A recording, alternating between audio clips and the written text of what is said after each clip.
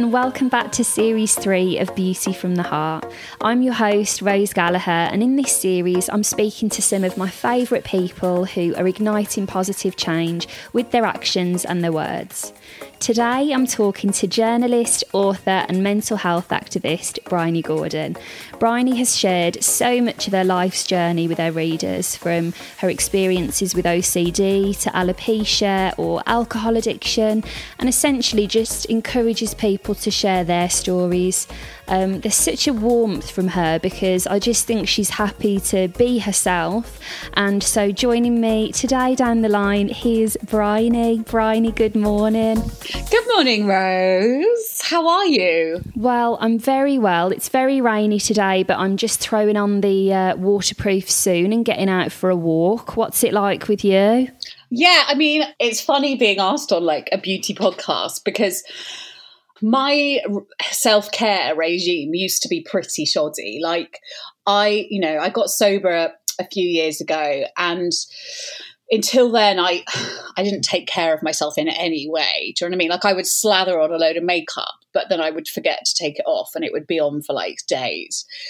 And since getting sober, it's like a real kind of, it's like it bookends my day. So I wake up and I do my little routine. And then at the end of the day, I have my routine, and I'm like, literally, like, I can't believe it. I'm taking my makeup off, or I'm cleansing my skin because I don't wear makeup every day.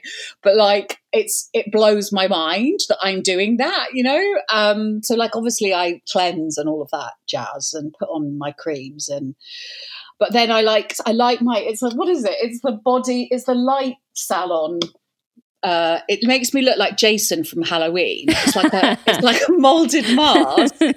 I got sent it. I don't get sent many things, but for some reason the light salon chose They're delighted with you. This Boost mask, and I love it. Like it genuinely, like it does make I feel a bit I look a bit perkier after using it, which is not that useful given that I immediately go to bed, but but it does really relax me. I don't know if it's like, and apparently it's a real stress reliever, LED light as well. So yeah, and then I also lie on like a Shakti mat, a bed of nails, for like 15 minutes before bed. Oh my God, I've never heard of one of those. How do you lie on top of the bed, or how does it work? Yeah, I lie on top of my bed and I lie back and I look, and God knows what I look like. Jason from Halloween lying on a bed of nails reading a book. And my husband walks in and screams. He's got used to it now. Do you know what's funny though about that? Say, as we've been adjusting to the new normal and you don't necessarily have a commute anymore, I think where for a lot of people they'll think, I'm going to get my makeup off before bed, I'm always quite happy to get it off a bit earlier in the day because I want to get my lenses out and just get it all, glasses on, hair in a bun. But that for me is a mark of, okay, you've finished work for the day, you're going to close your laptop, you're going to take your face off, and then you can relax for the evening. Oh yeah, I mean, I don't wear much, to be honest. I don't wear masses of makeup, which isn't like, I'm just so like natural. It's just that I'm like a bit lazy. And also because, as you said, I haven't got anywhere to go at the moment. I never really had anywhere to go in the first place. Like, as an alcoholic in recovery, your social life tends to kind of like dwindle down, which I'm very happy with.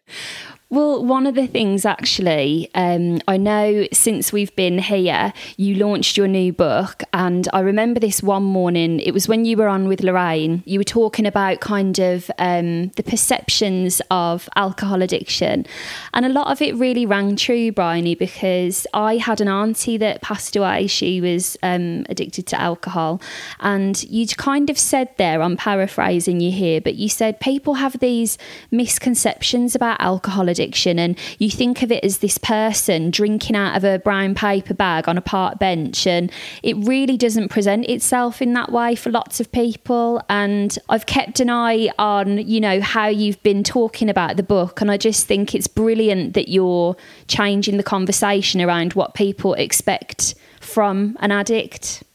Well, firstly, I want to say I'm so sorry about your auntie. And yeah, it is. That's the thing. It's a really pernicious, insidious disease. And illness. And that perception of an alcoholic kept me in alcoholism for quite a long time, because I used it as a reason to justify my drinking. I was like, well, I'm not, out on a park bench with a paper bag full of spirits. I don't drink every day. I mean, I drank every other day.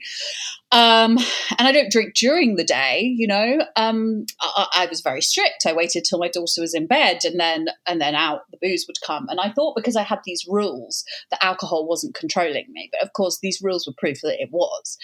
And it didn't really matter that I wasn't drinking all day, given that I was thinking about drinking all day. Yeah. Like, my whole life was centered around when I could drink alcohol. So, if I had a work thing on a Tuesday morning, I knew I probably couldn't drink on a Monday night, so I had to drink on a Sunday. And, in the end, it was like, it was the thing that was running my life, basically. I certainly wasn't running my life. And I knew that if I didn't do something, it was going to kill me. It was either going to kill me because I was going to choose to kill myself, or because I was going to choke on my own vomit, or worse, I was going to continue to live in this sort of Groundhog Day existence of anxiety, where every morning I woke up and went, oh, I've done it again. I'm never going to do it again. I'm never going to do it again. As the day went on, I'm never going to do it again. And then it got to about 4 p.m. and it was like, I'm going to do it again. I need to do it again, because I have to do something to numb the thoughts in my head. So it was like being in this sort of caught in this awful trap. And when I wrote Glorious Rock Bottom, I really wanted to, I've got a lot of the stuff that happened to me in my alcoholism. Like, I've exposed that shame to the light. And so I don't, lots of people have read the book and gone, my God, that's brutally honest, some of the stuff you've written about. Yeah. And it, there are bits that are, and some people have said to me, God, that's very extreme. And I want to say that to them, the stuff that happened to me is not extreme. Yeah, it's quite normal. It's not normal, but it happens to lots of people. It happens a lot, yeah. And yet we don't talk about it. And we don't talk about it because there's a kind of, I suppose, with alcohol, it's like, it's this legally sold drug that you can get in a supermarket, and the government decrees that a stamp needs to be put on every bottle saying drink responsibly. And so when you can't drink responsibly, you feel very much personally to blame. And, alcohol is a depressant that masquerades really well as a relaxant. So people get in trouble with it a lot. And it is nothing to be ashamed of. Do you know what I mean? Yeah. And I wish more people would talk about it, because it ruins people's lives. And it doesn't just ruin people's lives, but it ruins the lives of everyone around that person. For each addict and alcoholic out there, you can bet your bottom dollar that there are at least another 10 people who are suffering because of their addiction. And it's just so important that we talk about it. Instead of pretending that it's something that only happens to a specific group of people that we can sort of tell ourselves we don't have to look at, and of course it is the guy on the park bench drinking from a paper bag, and those people should not be ignored, but it is also, it affects everyone from every walk of life, basically. I mean, I think that you are more likely to get treatment if you have, like me, you're a white middle-class woman, and I think that, I'm one of the quote unquote lucky ones, right? And I had to go, through some pretty trying times before I could access help. And obviously the help I accessed, I paid for, Yeah. The truth is, in this country, that if you have an alcohol addiction or a drug addiction, the government have outsourced alcohol and drug services to local authorities, and they don't ring fence it. So the NHS is not providing any real alcohol or drug services, which is not the NHS's fault. It's just the way that the government have sort of farmed it out.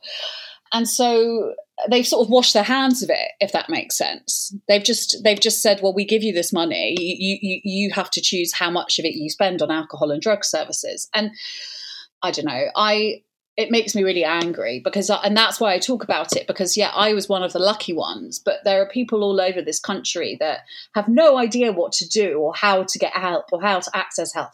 And I guess that's not just with alcoholism, it's with like all mental illness. Like we have a very clear set of protocols for what to do, don't we? When we are physically unwell, we know that, of course. Rose, if you or I were to fall off my chair right now and break my wrist, I'd go to A&E and I'd expect to get it in a cast, and that would be the end of that. They'd have a whole team ready to action it there and then.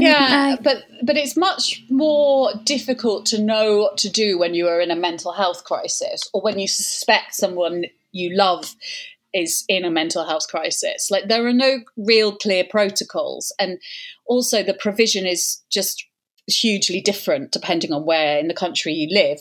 Definitely. And it's so frustrating because the likes of mental health or an addiction are things that arguably I feel like if you were to break your wrist, as you said, there's a pretty black and white procedure that would happen there to get you back to health. Whereas it's almost the things that require the most specialised care and the most attention to detail that have the fewest resources. Well, yeah, and that's why, because actually the thing about mental health is it's much more difficult to quantify, right, than physical health and see the results of. It's not quite as instantaneous as physical health conditions. So that's, I suppose, part of the problem. And for you, Bryony, you have done so many things in terms of sharing your own story, for one, and, the books that you've written, for example. Can you remember like a particular point or time that you felt, do you know something? I feel like there's not enough of a conversation about this, and I want to be someone that is starting a conversation about this. It didn't really happen like that. I didn't plan any of this really. So I was a jobbing features writer at a newspaper, at the Telegraph, and I had a column and I was really unwell, and I was crying at my desk, and I've had obsessive compulsive disorder since I was a little girl. Mm-hmm. And, I tried to deal with it with alcohol and whatnot, as most people do, or many people do, I should say, not most. And my daughter was 18 months old, and my OCD was really attaching itself to her, and I was worried that I might do something to her and blank it out in horror. And it was that point where I knew that there were other people out there who had the same type of OCD as me. Yeah. I knew intellectually, I kept hearing statistics about the 1 in 4, and I could read the sort of like medical notes on the type of OCD I had on the internet, but I couldn't find anyone who also spoke openly about having it. And so when I first wrote about it, it was kind of an act of desperation. It was like me raising the white flag and saying, I know that there are other people out there like me. Yeah. If Please make yourself known. And you are reading this, can we talk? Because, I want to know that I'm not mad, or I am mad, and that's okay, but I'm not bad, if that makes sense. Yes, yeah.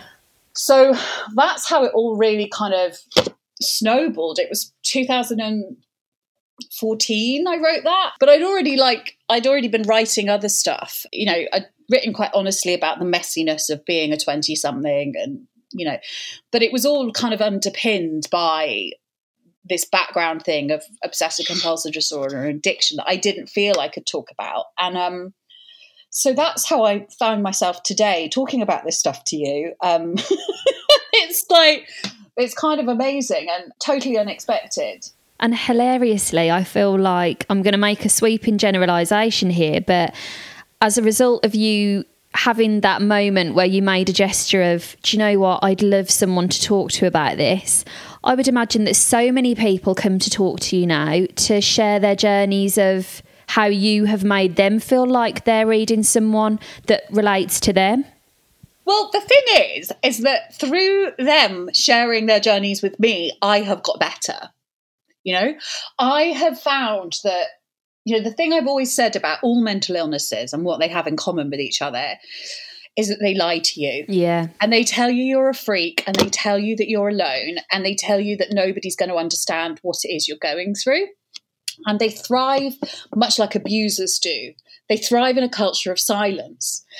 And so the moment that you kind of pierce a bit of that and get through it, you know, you're not immediately cured, but you're certainly on the road to recovery. So every time someone comes to me and tells me about their experiences with OCD or depression, or it doesn't even have to be a mental health issue that I've suffered from, you know, when I hear about people that have experienced psychosis, or, you know, and it's that thing of knowing that, you know, I often thought that I was like the only person going through what I was going through at that time, because it limits you. It you know, mental illness kind of keeps you inside you, and it makes your vision, you know, your field of vision very small. So knowing that it's not just that someone understands what I'm going through right now, but there's someone out there who is also going through what I'm going through right now. Yeah. There is a sort of comfort in that. And I think that the only way to increase mental health provision, to get, you know, proper treatment for mental illnesses, is to talk about them, because mental illnesses work by silencing the people that you know, which makes them sound like some like specific virus. Do you know what I mean? No, but it is true. It does have that. It does have that power people, for sure. And I think especially, say, for instance, at the moment where a lot of us are physically isolated as well, those things can take even more power. And that's why, especially now more than ever, it's so important to have these conversations, because we're not in a position that we might have been in 6 months ago to just pop and see a friend as easily as we were. Well, Rose, you're absolutely right. And do you know what I've realised? Like, I thought at the beginning of this that, I quite like the fact that my diary is empty, right? And I don't have to see anyone, because I think of myself naturally as quite a like socially anxious person. But what actually that was like, it appealed to the gremlin in my head, you know, because it meant I'm not connecting with people on a day-to-day basis as I would be. And I'm not just talking about friends, I'm talking about like chatting with the guy in the corner shop, or chatting with my mate in the coffee shop. Do you know what I mean? Like, definitely all those little interactions. And, you know, yesterday I went into town to have a meeting for Mental Health Mates, which is this peer support group I set up, you know, and I was kind of dreading going into town and having a meeting and having to come face to face with people. And it's so funny, because I woke up this morning feeling so energized by it. And I got up and I wrote my column for tomorrow's newspaper before 8 a.m. I was like, the more connection I have, the more energy I have. Do you know what I mean? And Definitely. I was like, God, I really needed that. You know, I really needed to have to run for the tube. But can I just say something, Rose? Go on. I've discovered, if you have the choice between running for a train in a mask and missing the train, always choose to miss the train.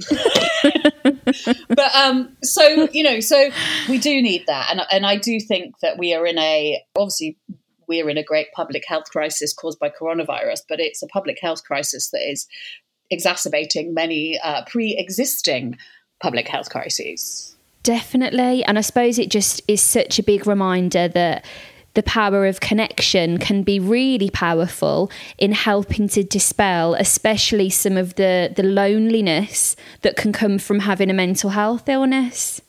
My kind of general rule of thumb is that if I don't want to connect with anyone, then I need to bloody well connect with people. You know, when I want to do it least is when I need to do it the most, kind of thing. Like, also, if my brain wants me to do something, I probably shouldn't do it. And if my brain doesn't want me to do something, we need to up the ante on that one. Yeah, I'm like, I don't want to get up. I don't want to go for a run. Go running. It's so true. My brain will still say to me, do you know what would be really nice right now? A nice bottle of rosé. And I have to go, no, brain, that is not good for me. You know, I have to constantly circumvent it. Do you know, just coming back to the sobriety, Bryony, so a friend of mine has been sober for 2 years now, and she just felt like it was something that she wanted to do. She feels so good for it. What were some of the changes that you noticed in how you felt about yourself as a result of being sober? Did it change like your self-image or anything like that? well, I like myself a lot more and I look after myself a lot more. I think I'm like, I think I look better and better, not that looking better is the aim of anything. It's about feeling better. And my life has been transformed by it. Like, it genuinely is unrecognizable from how it looked when I was drinking. And it still hits me. Like, this morning I was walking down the street to drop my daughter off at school, and I remembered like that feeling of waking up and being like, oh, what have I done? Yeah. And how, and sometimes you forget that, you forget that was how life was. And that just sort of being able to just, bounce down the street at 8:30 in the morning and, not be worrying about what it is you may have done the night before. I'm so grateful that I was sober when this coronavirus thing hit. Yeah. I don't even know if I'd be alive, to be honest, to even have experienced it. And it surprises me, and it still takes my breath away now. Like, I still have moments where I open the fridge and I'm like, oh my God, there's food in here. Or like, I have a shower and I leave the house before 8 a.m. and I'm just like, I can't believe this. Or I'm taking my makeup off at the end of the day and I'm like, I'm taking my makeup off, guys. This wouldn't have happened. I'm double cleansing, everybody. And I only learned properly about Mental Health Mates last week, to be honest with you, Bryony. I knew that Mental Health Mates was partnering with Becca. I love the Becca brand. But when I actually heard what the charity is all about, it's one of the best ideas I've heard of, I think, because it's so simple. Well, actually, it's really interesting because I came up with the idea of, so Mental Health Mates has been around for nearly 5 years, and I like was craving this thing before I even knew I needed it. But like, yeah. So Mental Health Mates came about because I was out running one day and I was listening to a podcast about this writer called Carson McCullers, and she wrote this beautiful book called The Heart is a Lonely Hunter. And she tried to kill herself many times, and she very sadly died in her 50s of alcoholism. And on the podcast, there was this archive audio footage of her. And she said, sometimes it feels like everyone is part of a we except for me. Yeah. And I thought, that just sums it up, doesn't it? And I looked around me on my local common, and there were like people playing football together. There were like those people doing military fitness together. And I was like, why is there not anything for people with mental health issues? Because we know that exercise is one of the only things that has been proven to be effective in raising mood. And so I kind of ran home and I said to my husband, I want to do this thing. And he was like, what if a load of nutters turn up? And I was like, that's the point. And I sent out this tweet, like, does anyone want to meet up and go for a walk, and we can just like talk about our experiences, and why don't we call it Mental Health Mates? And I said I'd be at this point on this date, and it was Valentine's Day 2016, and to my surprise 20 people showed up, and then we just kept doing it, and then word got out about it, and then people elsewhere in the country got in touch and were like, I want to do a Mental Health Mates. And here I am, all this time later talking to you about it. And it is interesting because I realised, like, obviously, through the process of setting up Mental Health Mates and meeting loads of people and being immersed in the kind of mental health community, I learned that I was an alcoholic. And it's so interesting that the more you kind of open yourself to this, the kind of solutions are there, And I guess Mental Health Mates, it's walking, it's being outside, and I mean, obviously that has been tricky this year because of all sorts of COVID restrictions, but we are allowed to keep, their walks are still happening. You can go to our website, which is mentalhealthmates.com, or our Instagram @mentalhealthmates. And if there isn't a walk in your area, you can set one up, and we've got all the resources for you to do that. And very soon, we're also going to be partnering with an amazing mental health charity to provide like quite extensive training for each walk leader. So it's not ever supposed to be therapy, but it's so that they are given lots of information that they can then give out to their communities. Yeah. And I'm so excited. Sorry. And, and so when companies like Becca get in touch and say, we would love to partner with you, it's like, whoa, this is, It's not necessarily what you would expect, makeup brands to be doing. And I don't really know why, because people that wear makeup have mental health issues. And they said, how about we sell a limited edition version of the under eye concealer in Space NK that is a special Mental Health Mates one. And we decided to go out to the Mental Health Mates community and basically ask people to apply to design this limited edition pot. And it's got that special sort of Mental Health Mates element to it. It's really cool. But also the other thing about it is that this under eye concealer, like, I genuinely used it before Becca ever got in touch with me. Oh, it's fantastic. And you only need a tiny bit of it. So as I said, I don't wear much makeup, but what makeup I do wear is that. And it's just those little things you can do to kind of like, help yourself throughout the day, little acts of self-care. And it doesn't have to be putting on a concealer, it could be anything. It could be locking yourself in your room for 10 minutes and breathing deeply. Do you know what I mean? But it means a lot to have a big company like Becca, that are owned by Estee Lauder, but it's also, Becca is very diverse. It's, it just ticks all the boxes for what we're doing. And you know what? I really think that it's great to have a link between mental health and something like makeup, because I know that this conversation is a bit of a double-edged sword, because, like, say, for instance, one of my best friends, Bryony, he loves that I'm a makeup artist. He's always my biggest cheerleader, and he really is very supportive. But he's also the first person to be like, these brands are just selling you stuff, and all these brands are just telling you there's something wrong with you and that you need to buy this to be right. And I'm always like, I really don't believe that of everybody. I think that for lots of people, that little act of doing something nice for yourself can hugely impact your mood. And like, I'm not saying that anyone should feel that they have to, but like, say for me, for example, I've got rosacea, my cheeks are always really red. I can walk around the house and whenever I catch the mirror, sit there and go, oh, look at your skin today.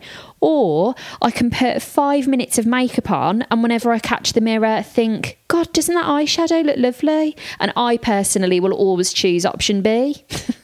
Well, let's not beat around the bush. There are some companies that feed on women's insecurities. Definitely. You know what I mean? But that's changing a lot, and women are showing that they will not buy. Like, I do not buy products that tell me that they will get rid of my cellulite. No, neither do I. That is total bullshit. That's bullshit. But also, I don't need to get rid of my cellulite, The products I buy are ones that just make me feel like I am, like, looking after myself.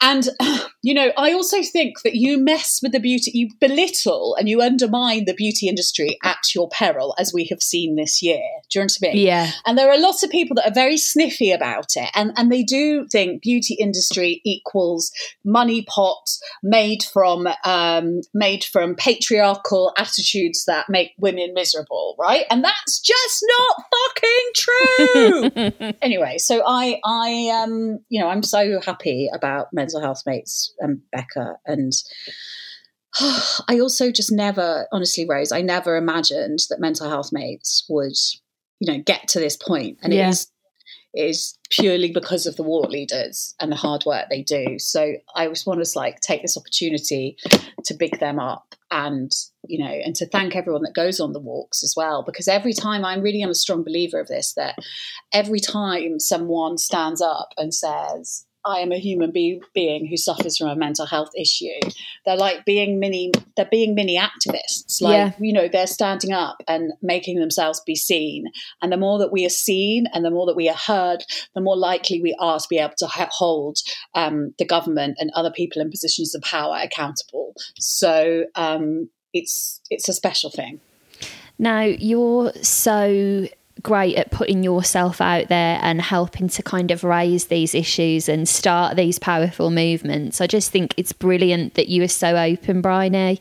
If you're looking at the beauty industry as a whole, who are some of your favourite people that you think are doing good things? It's something I ask everyone that comes onto the podcast. I've discovered this tiny little Korean brand called Thank You Pharma that I do the best SPF ever. Oh, I've never heard of them. I'm going to have a look for them. back to 50s water sun cream. And it's funny because I can't read the instructions at all because honestly, I'm not fluent in Korean, but it's very straightforward, really. It's SPF. So I love that. What else? I'm obsessed with Caroline Hirons. Yeah. I am a member of her Facebook group. Oh, that group is quite the read, isn't it? It's hysterical.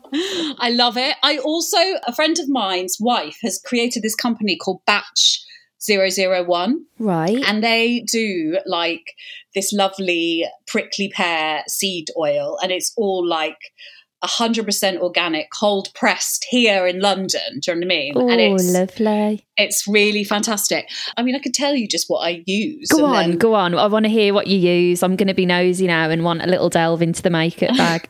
So on a day-to-day basis, and you can tell me if I'm doing this wrong, I use like the Drunk Elephant Sea Firmer, and then I use the eye version of that. Yeah. And then I put on the Molecular Multi-Nutrient Day Cream from Allies of Skin. Can I just tell you, I only do this because Space NK sent it to me. I can't because I'm that kind of person. I'm like, I'll just use whatever I've got. And then I put on the Thank You Farmer. And then at night, I'm using that Emma Hardy. The cleansing balm. Yeah. That is such a lovely ritual, isn't it? It's very relaxing, that balm. And then I use Glow Tonic. Oh, love a bit of Glow Tonic. That is an absolute classic. And then I like shake my routine up. So like one night I'll put on a bit of retinol, and the next night I use my favourite thing that I just buy anytime I go on Ryanair, which is Alpha H Liquid Gold. Oh yeah, that is quite the remedy, isn't it? I love a bit of Alpha H. And then I use the Drunk Elephant Shaba Complex Eye Serum because my friend Bella Mackey said that it was really good, so I bought it because I'm like that. I'm like, if you tell me something's good, I'll go and get it.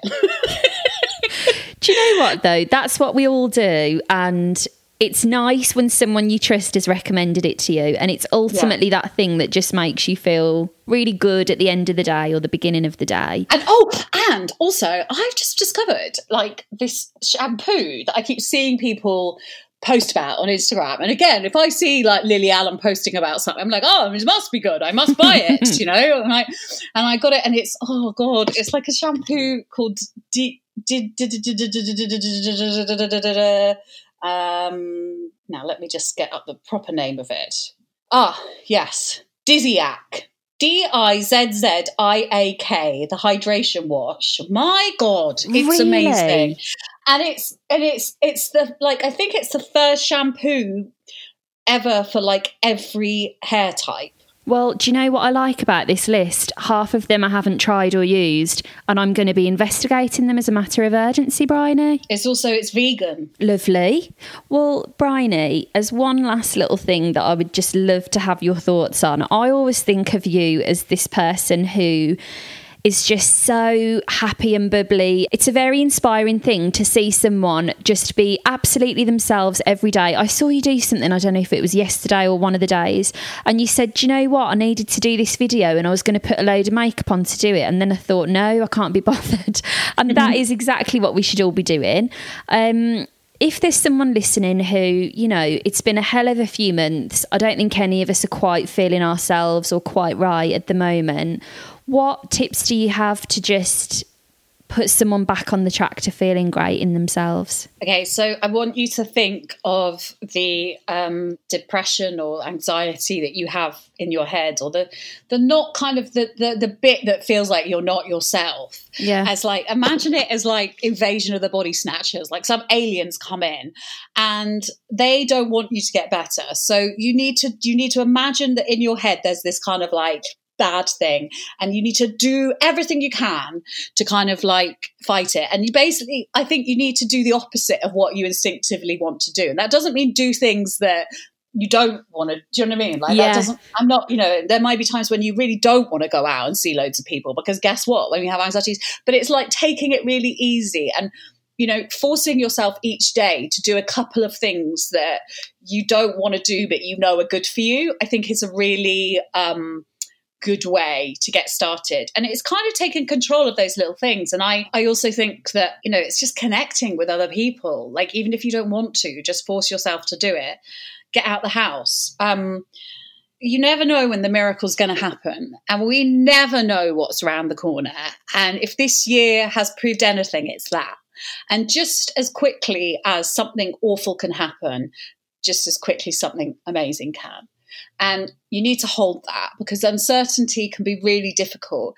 But it also means, and Matt Haig says this a lot, it also means that, you know, you're uncertain when the good stuff's going to happen. So hold on in there and you can do it. And the other thing I think is really important, that we sometimes feel like we're failures because we feel in ways when we feel anything other than happy, and we're not. We're just humans going through the normal range of human emotion, and it's okay to do that. Do you know what I mean? Like, you do not have to be energetic and up every day. Do you know what I mean? In fact, it's probably a good thing if you're not, you know. And so, you know, just accept you for who you are, you know, in all your complicated, wonderful glory. Bryony, thank you so much for joining me today. You've been so fab.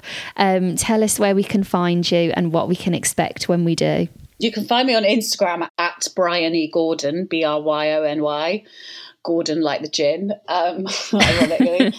And when you find me there, I'm usually like hanging around in like my underwear, but like not sexy, or I'm talking about mental health stuff.